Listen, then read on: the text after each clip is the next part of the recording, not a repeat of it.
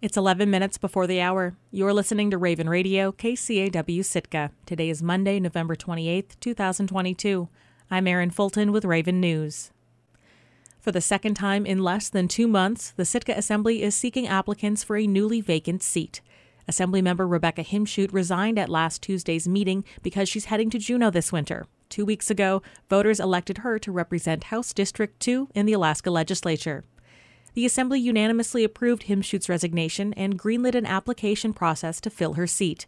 For the next 2 weeks, the city will take letters of interest for the job. Then at the next regular meeting on December 13th, the Assembly will choose its newest member. Himschoot only had 1 year left of her 3-year term. Whomever is appointed to replace her will serve in the role until the next municipal election. Last month, the Assembly appointed Tim Pike to fill a vacancy following Dave Miller's resignation. In other business, the Sitka Assembly approved an $8.2 million fund transfer for a marine haulout at the Gary Paxton Industrial Park. As Sitka anticipates another record cruise season next year, its 2-decade-old fee structure for commercial operators is due for an overhaul. The Sitka Assembly on Tuesday reviewed a proposal that would do away with the old flat fees for vendors selling tours at Harrigan Centennial Hall and instead award permits to high bidders. The payoff for the city could run into the thousands. KCAW's Catherine Rose reports. Every summer, tour operators and businesses set up shop outside Sitka's Harrigan Centennial Hall.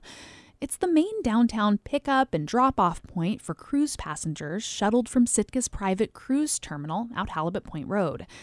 But the fees for securing one of a limited number of spots in front of the city building haven't changed in 2 decades. And with Sitka's cruise passenger count expected to hit another record high next year, the spaces are increasingly valuable. In 2022, the spaces were first come, first serve, and cost vendors between $400 and $500. Under the new code, commercial vehicles dropping off and picking up passengers would be required to purchase a permit for the year, and businesses who want a space at the hall must bid for one. In August, Harrigan Centennial Hall building manager Tony Rosas and consultant Lanice Henderson presented their new permitting plan to the Assembly. Since then, Henderson said they'd made a few changes, like decreasing the minimum bid for vendors to $2,500, which was a conservative estimate they based on 1 day's gross sales for an average vendor. But they kept the minimum bid for outfitters at $5,000. With the outfitter $5,000 fee, you're getting extra benefit. You're not only getting your space in the back for your sales and that type of thing, but you're getting storage space. These folks get to store their equipment there and not move it all summer, which is a really great value in my mind. But Sitka's Chamber of Commerce Director Rachel Roy worried that the minimum bid requirements might be too high. I think all of us are feeling that the cost of doing business, the cost of everything is higher. And so just to consider that, and maybe even to consider something of a phased approach into increasing the rates. Assemblymember Tor Christensen agreed that slowly increasing the bids over the next 3 years made sense. Something like $800 the first year, next year, or the year after that, $1,600, and then following on to $2,500 for the commercial spaces. I think that something like that makes sense. Graduating it up so it's not a real surprise. I don't think it's going to be a surprise at this point, but it's not such a hit to them. And again, that's just the minimum bid. It may wind up coming in significantly higher anyway. But Mayor Stephen Eisenbeis thought the fees they were considering were reasonable. A ramp-up approach has been suggested. I believe this is a ramped-up approach. I don't believe that these values are astronomical at the time being for what you actually get. While your individual space out front might be small, you essentially get this entire building that's open to the public as your area to conduct business. And I believe that to be very important in the conversation on cost.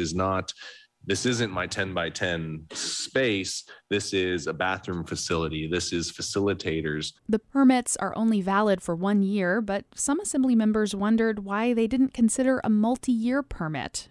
Municipal Administrator John Leach said one reason was to remove a barrier to entry for new businesses. If we put them all out for 2 or 3 years and then they're all purchased in that first year, it's 3 more years before anybody else can get a chance. So our hope is in this first year, we see what the appetite is, and then maybe revisit this ordinance a year or two later to see if we want to change it to multi-year or consider a phased approach to it.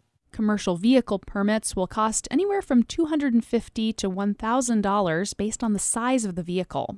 Several Assembly members also had concerns about the vehicle drop-off area, how to enforce rules around idling bus engines. Christensen wondered if they should add a higher fee rate for vehicles with 60 or more passengers, and Tim Pike suggested further incentives for electric vehicles. Mayor Eisenbeis suggested that they pass the code changes as written and bring back some of the ideas to make changes in the future. After a motion to change the fee structure for commercial vendors failed, the code changes passed unanimously as written. It will come before the Assembly again at its next regular meeting on December 13th. Reporting in Sitka, I'm Catherine Rose. The story of residential schools in Alaska is more complicated than recent headlines suggest. In Sitka, as part of Native American Heritage Month events, a panel discussion was held to examine the complex history of Sitka's former residential school, Sheldon Jackson. KCAW's Meredith Reddick reports. It's a rainy Sunday night in Sitka, and the front room of Fraser Hall on the Sheldon Jackson campus is bustling as about 20 people gather for a conversation about residential schools in Alaska. It's an appropriate location for the subject. Sheldon Jackson used to be a residential school. Moderator Yedikuk A. Dion Brady Howard spoke along panelists Bob Sam and Rebecca Polson about their work on the history of the campus. The campus opened in 1878 as a training school for Native boys. It also served as a boarding high school and college at different points until it closed in 2007. Polson, a local historian who interviewed Sheldon Jackson graduates after the school closed, said the story doesn't necessarily follow the narrative of many residential schools.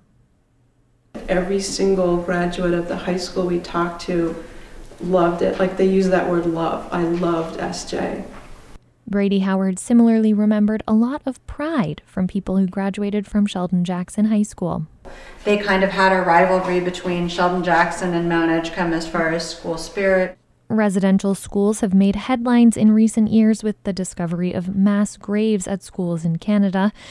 Brady Howard was careful to note that even under the best circumstances, these schools still worked to erase language, rituals, and traditions. And it's this notion that, people needed to be saved and civilized and introduced to religion and English and Western education. For Polson, the goal in documenting these stories is to prevent complex perspectives from being buried in time.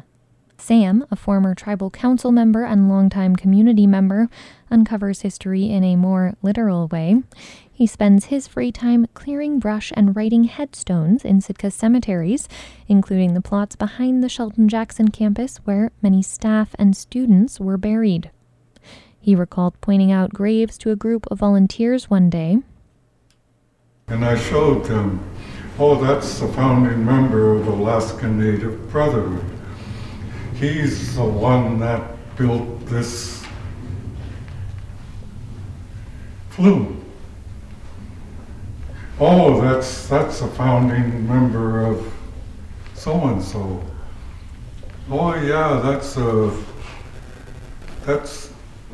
Those are the people that organized the 1904 potlatch. For Sam, restoring these local plots is a way to keep histories alive. The events of Native American Heritage Month are celebrating those histories, and others with events through the end of the month. After months on low alert, 5 new bird flu cases were detected in Sitka this month.